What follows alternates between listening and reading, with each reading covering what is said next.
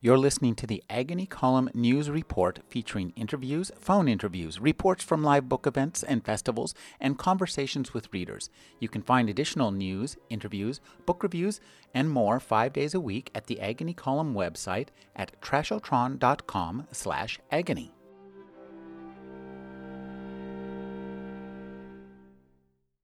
They set up a little screen at the end of the truck and then came for us one at a time, unshackling us and leading us to the back of the truck. As close as I could work it, counting seconds off in my head, 1 hippopotami, 2 hippopotami, the interviews lasted about 7 minutes each. My head throbbed with dehydration and caffeine withdrawal. I was third, brought back by the woman with the severe haircut. Up close she looked tired, with bags under her eyes and grim lines at the corners of her mouth. "Thanks," I said automatically as she unlocked me with a remote and then dragged me to my feet. I hated myself for the automatic politeness, but it had been drilled into me. She didn't twitch a muscle. I went ahead of her to the back of the truck and behind the screen. There was a single folding chair and I sat in it. 2 of them, severe haircut lady and utility belt man, looked at me from their ergonomic super chairs. They had a little table between them with the contents of my wallet and backpack spread out on it. "Hello, Marcus," severe haircut lady said. "We have some questions for you." "Am I under arrest?" I asked.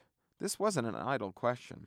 If you're not under arrest, there are limits to what the cops can and can't do to you. For starters, they can't hold you forever without arresting you, giving you a phone call, and letting you talk to a lawyer. And who boy was I ever going to talk to a lawyer. "What's this for?" she said, holding up my phone.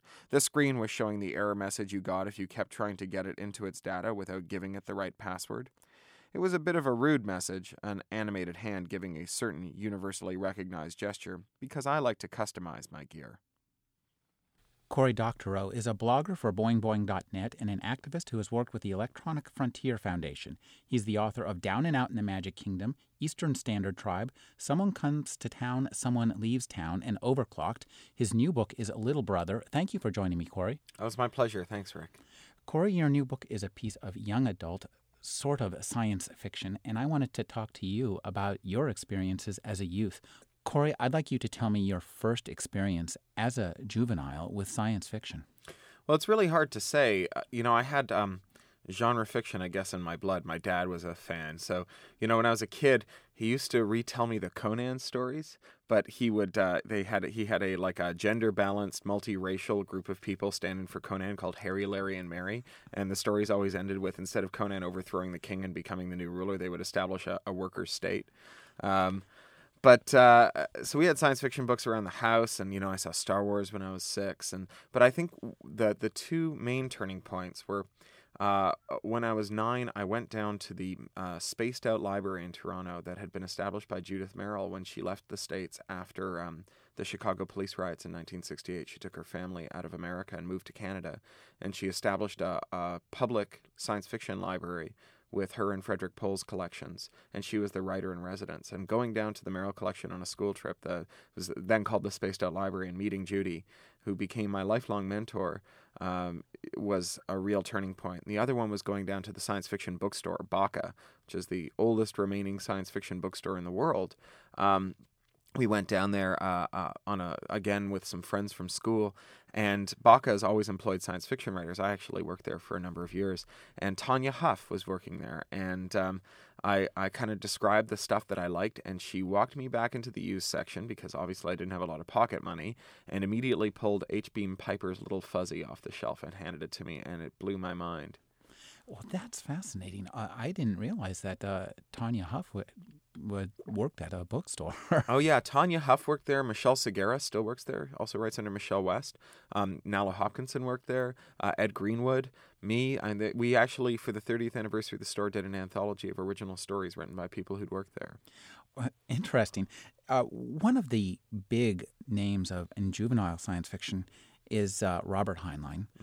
And this makes me think, just the phrase juvenile science fiction is an interesting phrase, because often mainstream critics will say all science fiction is juvenile. Yeah. And it's a young genre. It hasn't been around for a while. So I wonder if you care to talk about the idea of why science fiction is so ideally suited for young adult. Well, I think that, adults and young people read to be entertained, but young people read for a different reason as well. They read to be informed about the secret underpinnings of the world, and so they're in dialogue with the literature in a way that adults aren't necessarily in dialogue with it. They, I think, correctly view literature as a series of testable hypotheses about how the world can be understood. And so they'll read your book, they'll go out, they'll try the stuff that the book says is the secret underpinnings of the world out. They'll come back to the book, or they'll come back to another book, and they'll send you email, and they'll send you letters. And I think that science fiction has always been about some of those secret underpinnings. It's been about the Morlocks. It's been about the people laboring kind of behind the scenes to keep all the machinery running. And so that makes it really well suited for young readers. Heinlein's work was particularly influential. And interestingly enough, I think that his juveniles are often, by many, regarded as his best work. And I'd like to ask you, what's your favorite Heinlein novel and why? Yeah, I'm inclined to agree that his juveniles really are among his best work anyways. My favorite Heinlein novel would be a toss-up between How Spacesuit Will Travel and the Moon is a Harsh Mistress. The Moon is a Harsh Mistress, obviously, because it is a revolutionary manual, and How Spacesuit Will Travel because it's a manual of another kind. It's a manual and an inspiring parable about what it means to take control of the technology in your life. Here you have this character, Kip, who has no formal training as an engineer, who just decides that if he takes stuff apart and pays close enough attention and puts it back together again until it works, that he can make anything work. And that's a really important lesson, right? The ability of people to take apart their tools and reassemble them to suit their hand. It's part of what dignifies the human condition, right? It's if you have to work in the style dictated by some distant party. I mean, bad enough if it's your boss or the efficiency expert who designed your assembly line, but when it's some, distant engineer or designer who never met you, doesn't know how you prefer to work, and you can't modify a single thing about the workflow, well, then you're just a machine yourself. Everything since Taylorism, everything since the Gilbreths, everything since the Ford assembly line has been about the struggle of people to reclaim the dignity of being able to define how they work. One other aspect of Heinlein's work was that he even though he was writing these kind of ripping yarns about kids and how to do things, he also he knew the world around him, didn't he?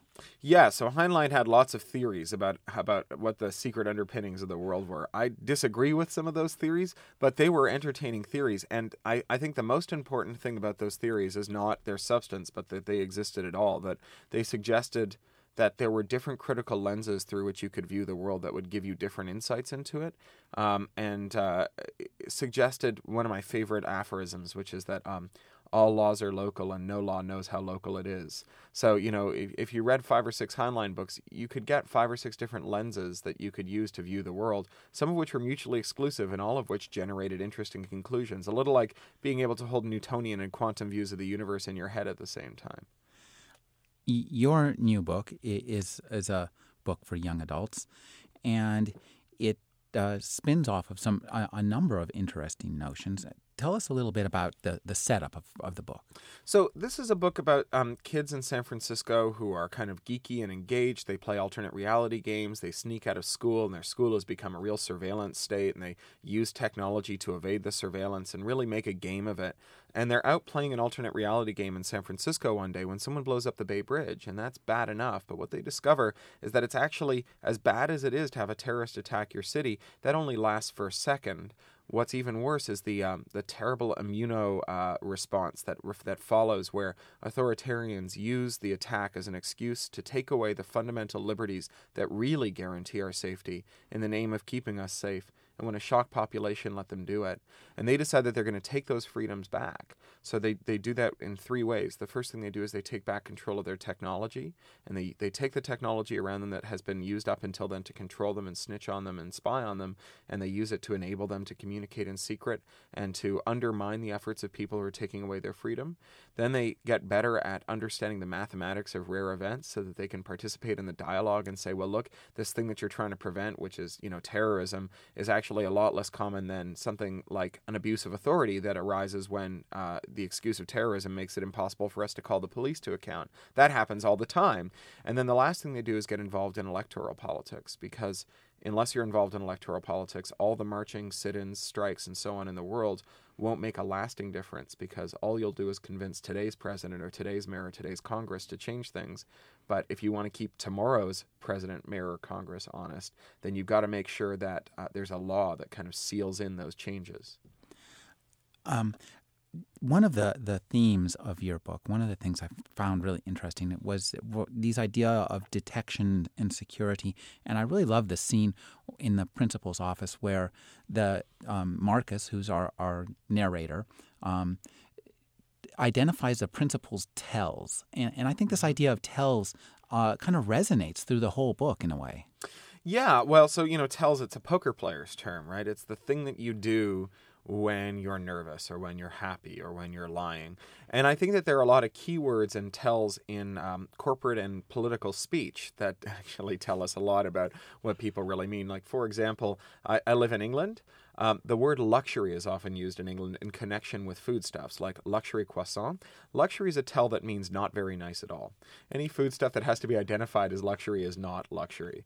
Michael Pollan, he says that any food that makes a nutritional claim isn't very good for you, because you can't make a nutritional claim about a carrot. And when someone says we take this very seriously, it's a tell that they don't take it seriously at all. Your characters, once they have been captured and released again, they undertake to set up a alternate means of communication, and what they use is the Xbox. And I found this really interesting. What made you decide to use the Xbox in this manner? Well, so there's an interesting tension in one of the ways that we market technology. So one of the ways that we market technology now is as old as the razor blade, right? It's the idea that I give you something for free or below cost, and then I sell you add-ons for it. And the wrinkle on that comes from technology with things like cell phones and Xboxes is I'll sell you an Xbox below cost, and then I'll sell someone else the right to put software on it. And the more Xboxes there are in the field, the more I can charge for the right to put software on it, right? It's this platform strategy. Well, the thing about this is that it requires that the people who use the Xboxes not be able to install their own software, that the only software that you can install is the software that's authorized by Microsoft. So that's the console business model. But one of the side effects of this is that it puts a lot of extremely cheap and sometimes free, in the case of, say, mobile phones, puts that hardware into the hands of lots and lots of people. And if you can figure out a way to jailbreak that equipment so that you can install your own code on it, well, then you have ubiquitous free platforms that people can use, sort of subsidized by someone else's failed business model. The Xbox itself, the first generation Xbox, was cracked by a guy named Andrew Bunny Huang, who was an MIT electrical engineering student doing his PhD, who broke the Xbox as an academic exercise. Bunny now runs a company called Chumby. And he went to give a presentation on the security mistakes made by Microsoft that allowed him to break the Xbox. And his advisor made him get legal advice because he was worried that an engineer describing his engineering process might be illegal in this country now under a copyright law called the Digital Millennium Copyright Act. And we were involved in that in Electronic Frontier Foundation. Bunny has become a real flag bearer for the reverse engineering movement, for this idea that the way that people get involved in technology is by taking it apart and putting it back together again. And I thought that would be a really inspiring thing for the kids who read the book to think about. The kids who read the book speak in a language, and that's kind of a teen argot. And I wonder if you talk about the difference between the spoken language, the written language, the texting language. Could you talk about creating those in the book and writing those, and as a prose writer, how you attacked these various portions of the book?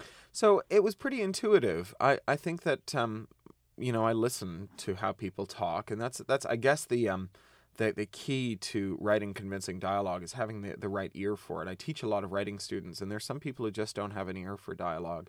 Obviously the way people write when they're writing technical material or when they're communicating online is something that I've got a lot of direct experience with. And then, I was a young person. I listened to how young people speak. The particularized slang may change from generation to generation, but the reason that you use it, the kind of exclusive and inclusive reasons to use it, you include your friends in and you exclude grown-ups out, is as old as being young. So that part actually came surprisingly easy. In societies where there are very stratified dialects of language, so in the Caribbean and the United Kingdom and a lot of the Commonwealth, where what you speak determines your social class and vice versa, it's generally the case that the lower you are on the social ladder, the more of those dialects you understand. So the very poor people understand all the dialects spoken all the way up to the very rich. The very rich people only understand each other's dialect. And so, the one thing about young people is they're generally conversant with all the dialects. Oh, that's fascinating. You use a lot of really interesting literary techniques in this book. Could you talk about using the how-to as a literary device? Because it's really entertaining. Well, so first of all, science fiction has always been very discursive. So there's a long and honorable tradition in the field of breaking off to give a technical lecture. That's always been a part of the field. Mary Shelley does it. I mean, this is something that is absolutely kind of par for the course in the field. And the trick is to do it well. I think that Marcus, the point of view character, by dint of being a very geeky 17-year-old kid, is already accustomed to having these kind of overheated, frothy conversations in which he says, the most amazing thing just happened in my video game, and then goes on to describe something and meets with a blank stare and says, okay, you know video games, right? No. You know computers, right? No. You know the internet, right? And then kind of dials it back until we're like, all right, so you know that thing under your desk. So some people play games on those, game like Monopoly, and kind of builds from there. That's actually really normal for that kind of character. So it worked, I think, in part because that kind of character is the kind of person who has those discussions. Actually, I'm on the receiving end of those sorts of lectures from my 19-year-old son who tells me, Dad, you don't know how Final Cut Pro works. You can do this and this and this. Why can't you just help me? Right.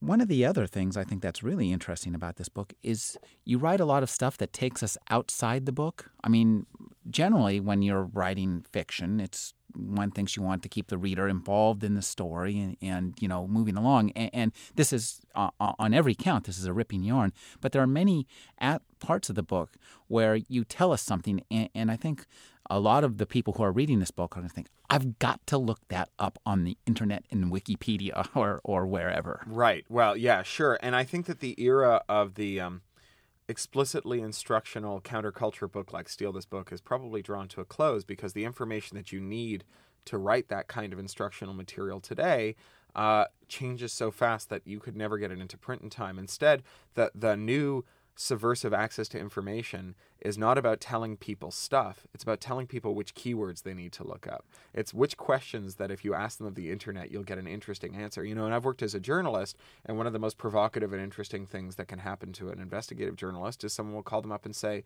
here's a question you might think of asking this particular person, and you might be surprised by the answer that you get. And so arming young people with questions about their liberty, about technology, and so on, rather than giving them solutions, I think makes the book more into a verb, more into something you do instead of a noun, just something that you have. And there's a great example of this where you tell the reader, where Marcus tells the reader to Google how to spoof your cell phone number, which actually I went ahead and did. and there's if I want, there's all sorts of stuff. Have you tried it yet? Well, I have to crack my iPhone and buy software. I'm not. My friend Pavlos does these great presentations live on stage where he will ask someone in the audience, usually like the conference chair or someone who's well known to the entire audience, for their phone number and ask their permission to do a little demonstration. Then he'll plug his computer into the speaker, and he will, using their spoof phone number, break into their voicemail and change their outgoing message. It's very funny. He did it to me in front of a group of about 600 people in Amsterdam once. That sounds, well, perhaps less funny.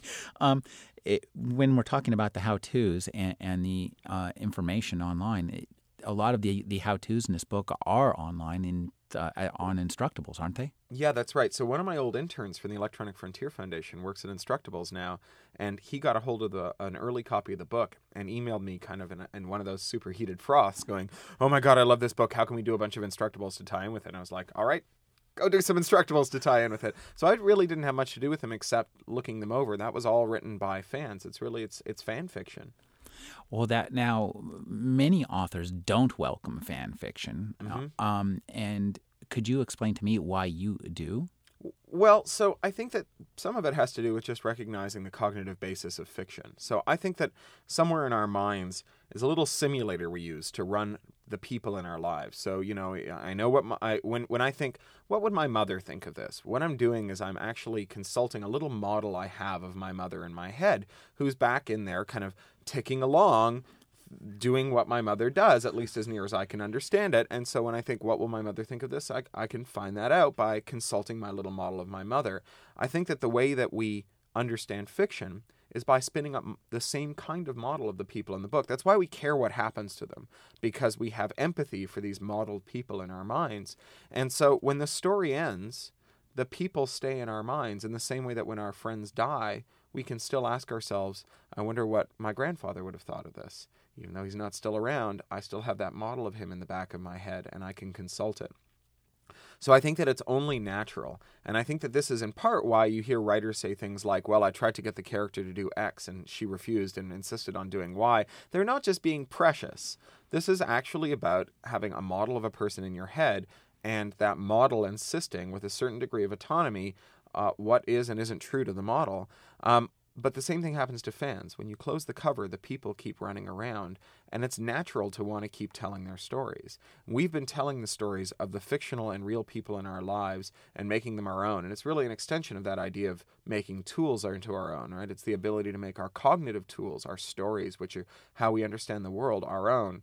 So I think that there's a certain immorality to telling people they're not supposed to do this, right? It's a kind of arrogance to say, well, I here atop my mountain in my numinous realm in which I as an artiste am able to make these privileged pieces of art, am here to create material that you, the consumer, are meant to read and passively consume, and when you're done, that's all you get to do with them. You are only allowed to understand my book in the way that I've intended you to understand it, not in the way that's best suited to you. It's like insisting that they not read it out of sequence or go back and look up a favorite passage, cover to cover the way the author intended, or not at all. And so I figure that it's just good sense to let people make their own stories based on my stories. This kind of just steps right into your work with, you mentioned it earlier, the DCMA. DMCA. Could you talk about how your work for that, and maybe how that feeds into your interest in fan fiction? Well, so the Digital Millennium Copyright Act, and indeed all the changes to copyright law that have attempted to adjust to the digital realm, have been signal failures. They've just been disasters. They've been predicated on a really silly notion that arose when we started talking about an information economy. The notion that the more information technology we had, the easier it would be to exclude people from information unless they paid for it, right? That what we could gradually do is build an information economy based on denying people access to information except under selective circumstances. This is like an industrial economy based on a shortage of machines, right? It's just not very plausible. And the fact is, the more IT we have, the more people are able to access information without permission. Now, on the one hand, that's bad news if your business is built on exclusive access to information. But on the other hand, it's pretty good news if your business improves the more people there are who can get access to information without fetter. Now, universal access to all human knowledge has been a goal of humanitarian and enlightenment organizations for centuries. It's not a bug, it's a feature, and we're getting closer and closer to that. And there are all kinds of benefits to being a participant in that kind of knowledge-sharing economy. You know, my barber in Los Angeles, when I moved there last year, never used the internet. The way I found him, though, was I went on Google and I typed in barber near 90039, my zip code, and up came his shop. Now, he's a participant in the information economy. His cost of customer acquisition has fallen to zero, right? But he never had to touch the internet to do it. The reason Google is able to do that is no one's able to assert exclusive rights over the web pages that they harvest to make their search engine, over the links that they analyze, and over the information contained in it, right? It's the absence of exclusive rights that gives the economic boost to all those participants in the information economy. So we have been trying really hard to make computers act like not computers, to make the internet, the world's most perfect copying machine, less good at copying. And you know, another way of saying an internet that's less good at copying is an internet that's less good. Right? The metric on which we measure the success of a computer or the internet is how faithfully, quickly, and cheaply it moves information around. So the law that we've tried to pass to make that happen has been a disaster, and it's actually been a string of disasters, one after the other. In one instance, it's criminalized the majority of internet users, you know, who are file sharers and copyright infringers. I go and I give talks at places like Disney, and I say, is there anyone in this room who doesn't think of themselves as a copyright criminal in some sense? And no one puts up their hands, right, including the copyright lawyers. They all know that it's impossible to use the network to be an information worker without violating the copyright law. And what that does is it puts every single person at risk of having their network connection terminated because they're using it in a way that's not coherent with the law. Now remember, the network connection delivers to you freedom of speech, freedom of assembly, and freedom of press. And the idea that everyone is liable to have that taken away from them because everyone is presumptively guilty of copyright infringement is a disaster to begin with.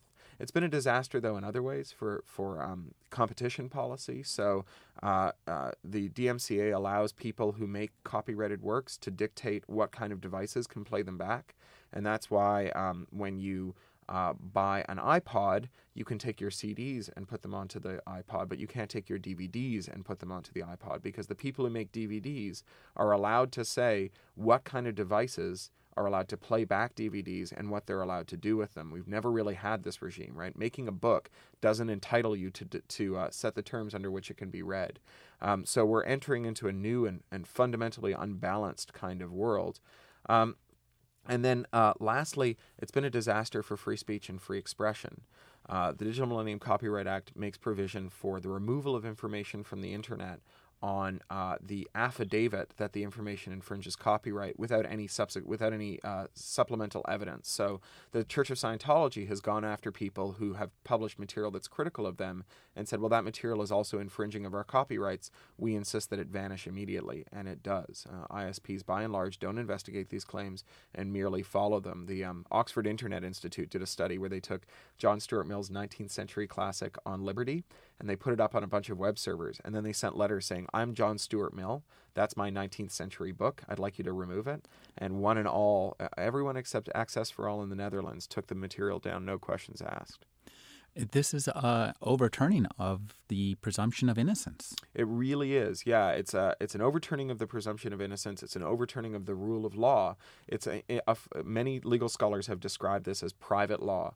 What this allows is rights holders to essentially draft legislation, right? The legislation that says DVDs can't be moved to iPods without having to go to Congress, right? All they need to do is put a technical protection measure that impedes moving the stuff to the iPod, and then it's illegal to make anything that breaks that technical protection measure, even if the law allows you otherwise to move your video onto your iPod. Well, while I understand the need for the freedom of information to move stuff back and forth, it seems there's one kind of information that people should be able to own, and that's their digital identity. To my mind, there's a bunch of information about me out there. All my bank account transactions, every time I use a credit card, every time I use the ATM card, every time I go to buy something on the internet, all the websites I visit, all the email I send. And that essentially, I don't own that, and I think I should. I agree, and I think that's the inverse of this. So, the record companies have figured out that getting a song off the internet is about as hard as getting food coloring out of a swimming pool, right? And yet, we have all of these surveillance creeps who gather enormous amounts of information about us and blithely say, well, nothing bad will ever come of it because we'll be able to keep it safe forever. Well, the fact is that information of value takes on the characteristics of like an immortal zombie, right? It stalks the internet forever. So, when the Her Majesty's Revenue and Customs in the United Kingdom, where I live, loses the financial data of 25 million households, you can bet that information is just going to hang around like a bad smell forever, and that we're never going to be able to get rid of it. The internet doesn't forget that kind of things, in the same way that it's never going to forget what, Paris Hilton's genitals look like, right? That stuff is just stuck there on the internet, right? Once there are enough copies of it, it doesn't go anywhere. And so, sorry, I accidentally started my iPod. Where was I? Paris Hilton's genitals. Always a good place to stop. So I think that the natural answer to this is the answer that, karate instructors give to their students. Sensei, what do I do if I happen to be walking down a dark alley in a bad part of town in the middle of the night and there's no one else around and 3 guys step out of the alley? Don't be in a dark alley in the middle of the night in a bad part of town where 3 guys might step out of the alley, right? How do we stop our information from leaking on the internet? Don't collect it. I think of that kind of personal information as a little like uranium, right? So I come from Ontario, where we mine uranium. The bombs dropped in Japan in 1945 were refined Ontario uranium, right? So we mine a lot of uranium, and uranium, when it comes out of the ground, is pretty non-toxic. You can actually order it through Amazon and have it shipped to your house because it's pretty safe. Once you refine it into plutonium, it's the metal from hell. It lasts 750,000 years. There's no dose of it so small that it can't give you cancer, and it's almost impossible to contain. When you have one little bit of personal information, like which bus you took this morning, or which toll plaza you went through, or what your social insurance number is, that's just a tiny bit of unrefined uranium. But once we convert it to plutonium by aggregating it with millions of other transaction details, including details from other people all over the world, then it's plutonium, and it'll never go away. And the only way to stop it from becoming plutonium is not to make it in the first place. And this comes up actually in the book when at one point Marcus is on his XNet and one of these little cute internet quizzes comes up, and it starts asking him the questions, and he realizes that just 2 pieces of information put together allow anybody to narrow down who he is really quickly. Yeah, absolutely. I mean, this was something that arose a lot whenever anyone talks about a thing like a globally unique identifier, like an RFID tag that say your passport or your transit pass that you have in your pocket. They're like, well, no one knows who that is. You're kind of moving through time and space. Maybe we could even anonymize it so it wouldn't give off its unique number. It would just say, I am a transit pass. But when you throw in with that another one that says, I am this kind of shirt and these are my washing instructions, and I am this kind of hairbrush and here's how I should be disposed of correctly, and I am this kind of computer, and so on. No personally identifying information, just generic identifiers. They together form a unique hash, right? They together form a unique picture of you because you're the only one wearing the same shirt and those shoes and driving that car and carrying that computer that anyone knows about. And so now you can be uniquely identified and tracked through time and space. And again, this also plays a big part in the book with the fast track passes, which is a technology I believe that right now anybody who has a fast track pass, they can be tracked a lot of places and probably are. Oh, yeah. Well, the California Highway Patrol doesn't make any bones about it. They have fast track readers on the freeways that they just use to read people's identity as they drive past, like a license plate camera, without deducting the toll. And those devices don't have any mechanism by which you can identify when they're being read, nor a means of shutting them off, save putting them in a little plastic bag. That puts us essentially under anybody with a fast track pass under 247 surveillance. They can track you anywhere. And it's not just the CHP, right? It's any surveillance creep who's got an RFID reader. Corey, let's talk about RFIDs. They play a big part in this book, and I think you yourself are very interested in them, in all their uses, and how to abuse them as well.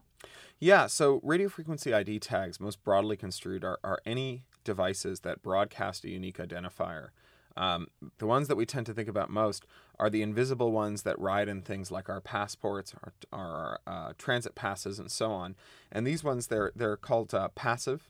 And the way that they work is they have a circuit in them, and when they're bombarded with radio energy, say by waving them over our door lock or over a transit turnstile, they wake up, they light up, and they beam back their number. And these things are blithely considered to be extremely secure because they can only be read at a very close distance, because to bombard them with that radio energy at a great distance would require so much energy that the birds in the sky between you and the radio frequency identifier would be like instantly flash fried and fall out of the sky. So it would be very hard to do that on a subtle basis. But you can imagine, for example, say there was a turnstile at street level at the 24th and Mission BART that had a reader.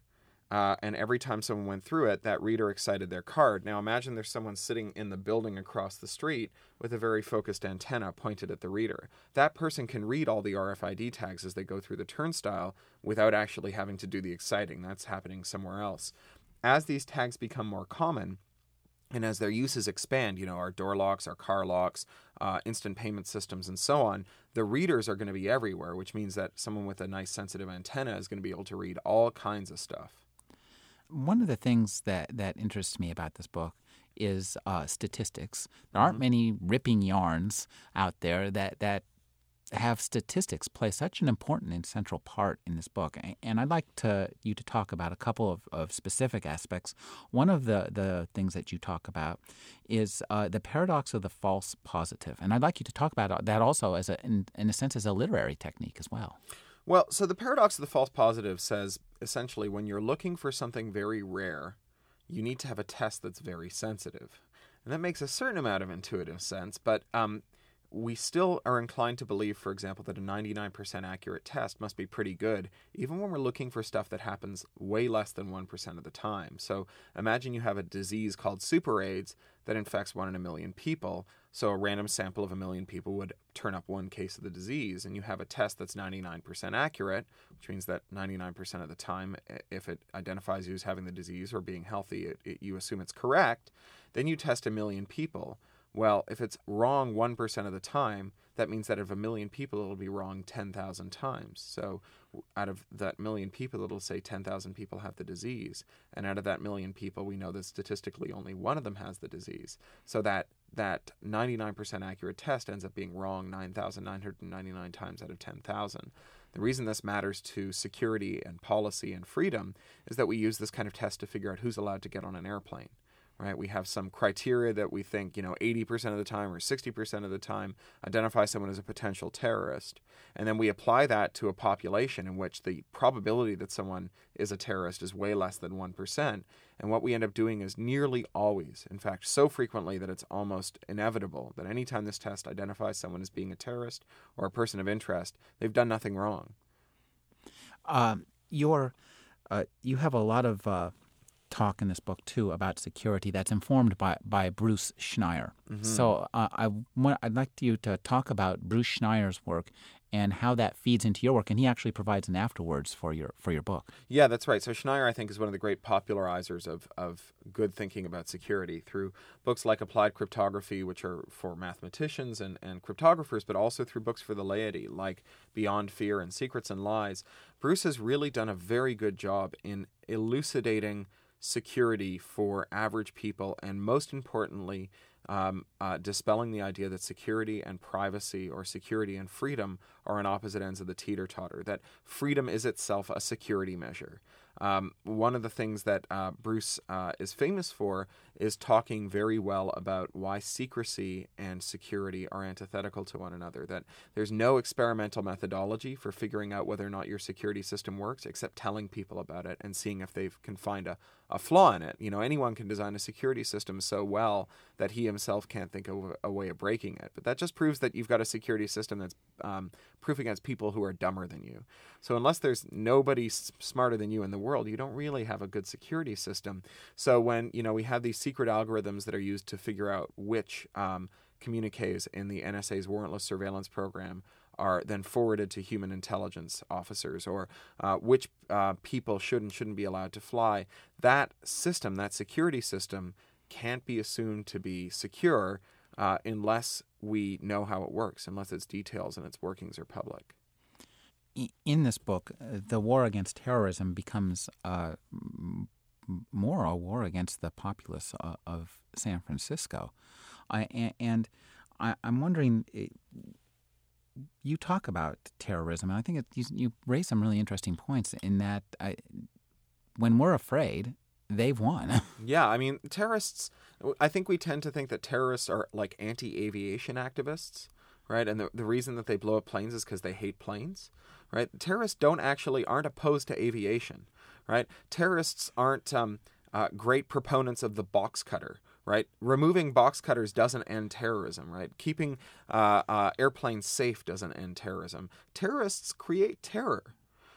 The extent to which we allow terrorists to drive our actions, I have a friend who's a Wikipedia editor who spends a lot of time fighting in the really big flame wars on Wikipedia. And I said, how do you do it? And she said, well, the first step is don't let assholes rent space in your head, right? Don't let the other guy drive your agenda. If crazy people drive your agenda and determine how you work, then you're crazy too. The military academies in this country teach about how a good strategist tries to get into their opponent's decision loop to force their opponent to do the thing that they want them to do. And if terrorists want to destabilize our society and our economy and remove our liberties and make us unhappy and ruin our lives, then the best way to do it is to convince our authority figures that they should be fighting terrorists. Your point of view character, Marcus, yes, one of the things I really like about this book is that he's not always right. In fact, he's almost always wrong, as much wrong as he is right. And I wonder if you care to talk about that as a writer, creating a character who is really vulnerable. Well, he's trying, right? And he's doing the what computer people do when they want to solve a problem, which is making a lot of mistakes fast. Thomas Watson said to double your success rate, triple your failure rate. And I think that one of the great beauties of being a computer person is you realize that there's always an undo key. Unlike, say, taking apart a car engine and then putting it back together wrong and blowing, something important that you'll never be able to replace, there's always an undo key if you do the wrong thing with your computer. You just have to follow good protocols. And so he makes a lot of mistakes, but they're honest mistakes, and he learns from them, and that's the best thing that you can do. And one of the things he learns, and this kind of feeds back into a lot of the things you talk about, is he needs to tell the truth.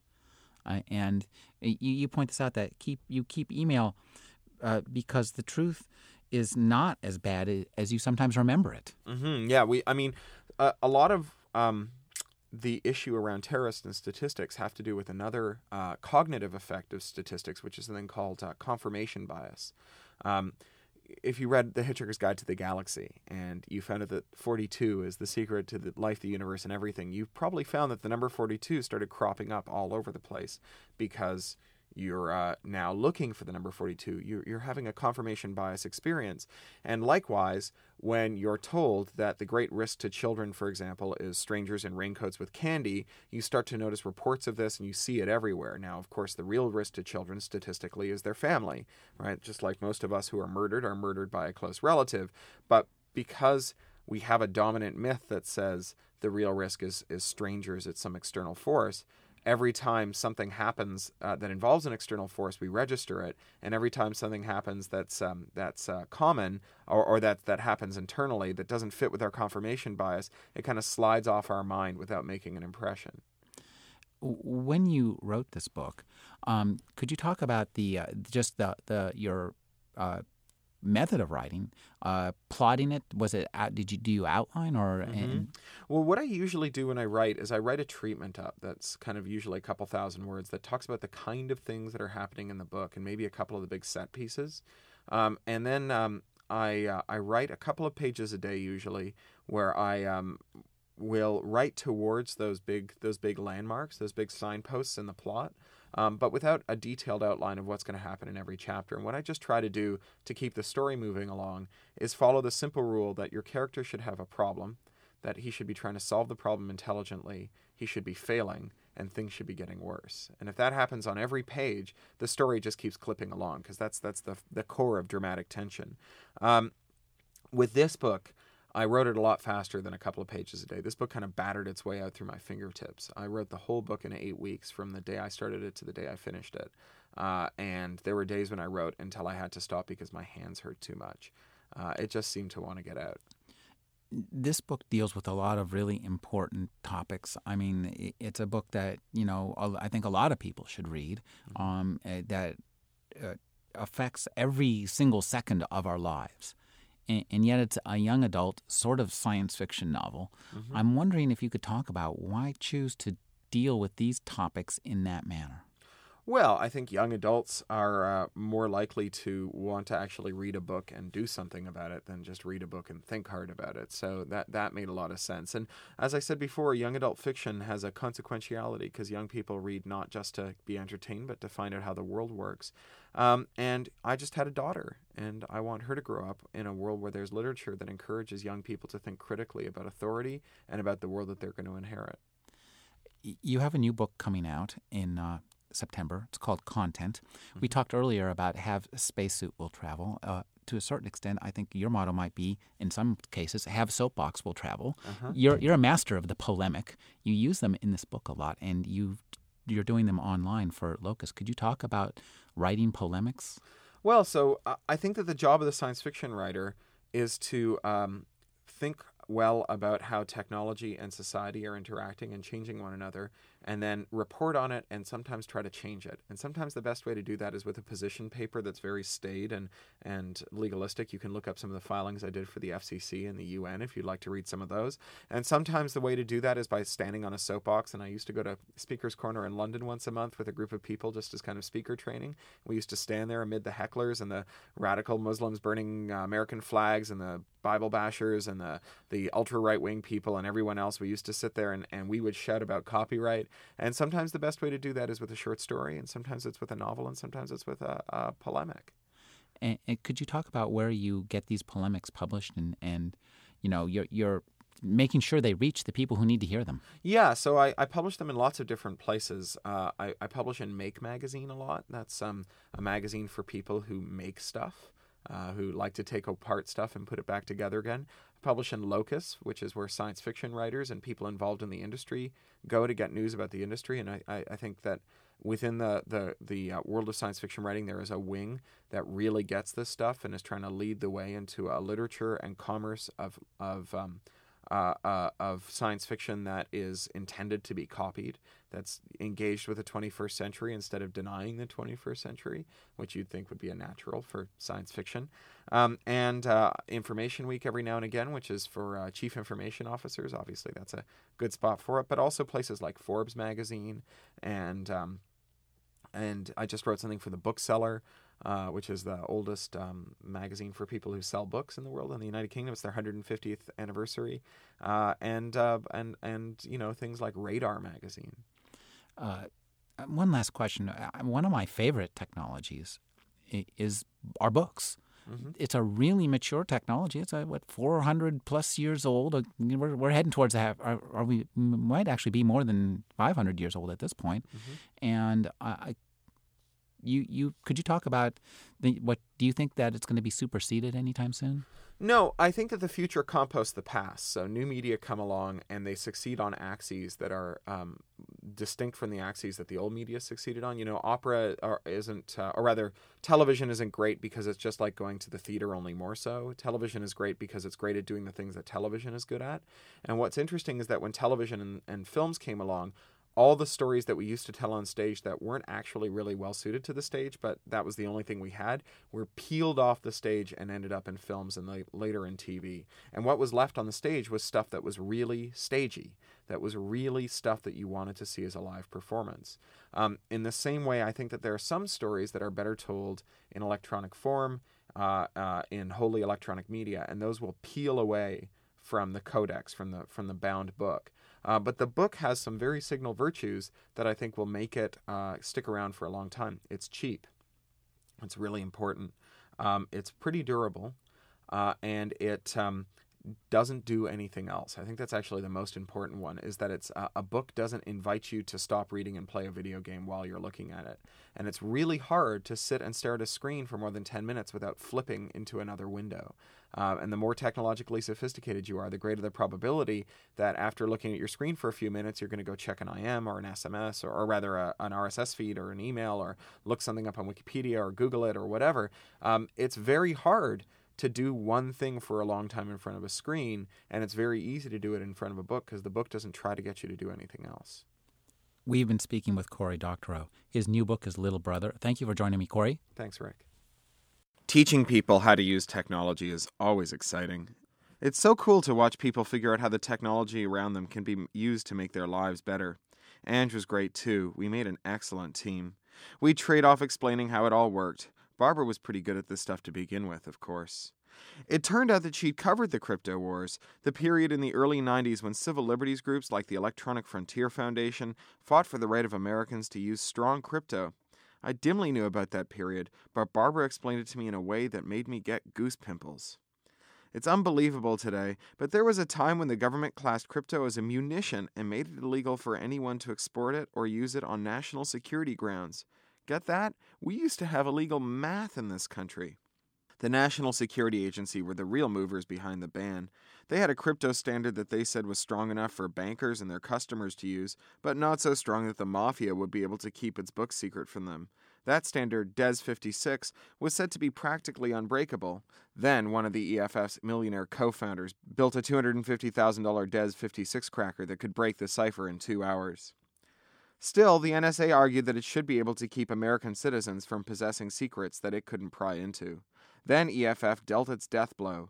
In 1995, they represented a Berkeley mathematics grad student called Dan Bernstein in court. Bernstein had written a crypto tutorial that contained computer code that could be used to make a cipher stronger than DES 56, millions of times stronger. As far as the NSA was concerned, that made his article into a weapon, and therefore unpublishable. Well, it may be hard to get a judge to understand crypto and what it means, but it turns out that the average appeals court judge isn't real enthusiastic about telling grad students what kind of scholarly articles they're allowed to write. The crypto wars ended with a victory for the good guys when the Ninth Circuit Appellate Division Court ruled that code was a form of expression protected under the First Amendment. Congress shall make no law abridging the freedom of speech. If you've ever bought something on the internet, or sent a secret message, or checked your bank balance, you use crypto that EFF legalized.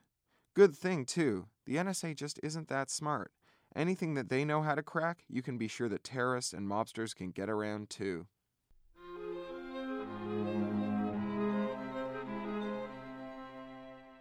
You're listening to the Agony Column News Report featuring interviews, phone interviews, reports from live book events and festivals, and conversations with readers.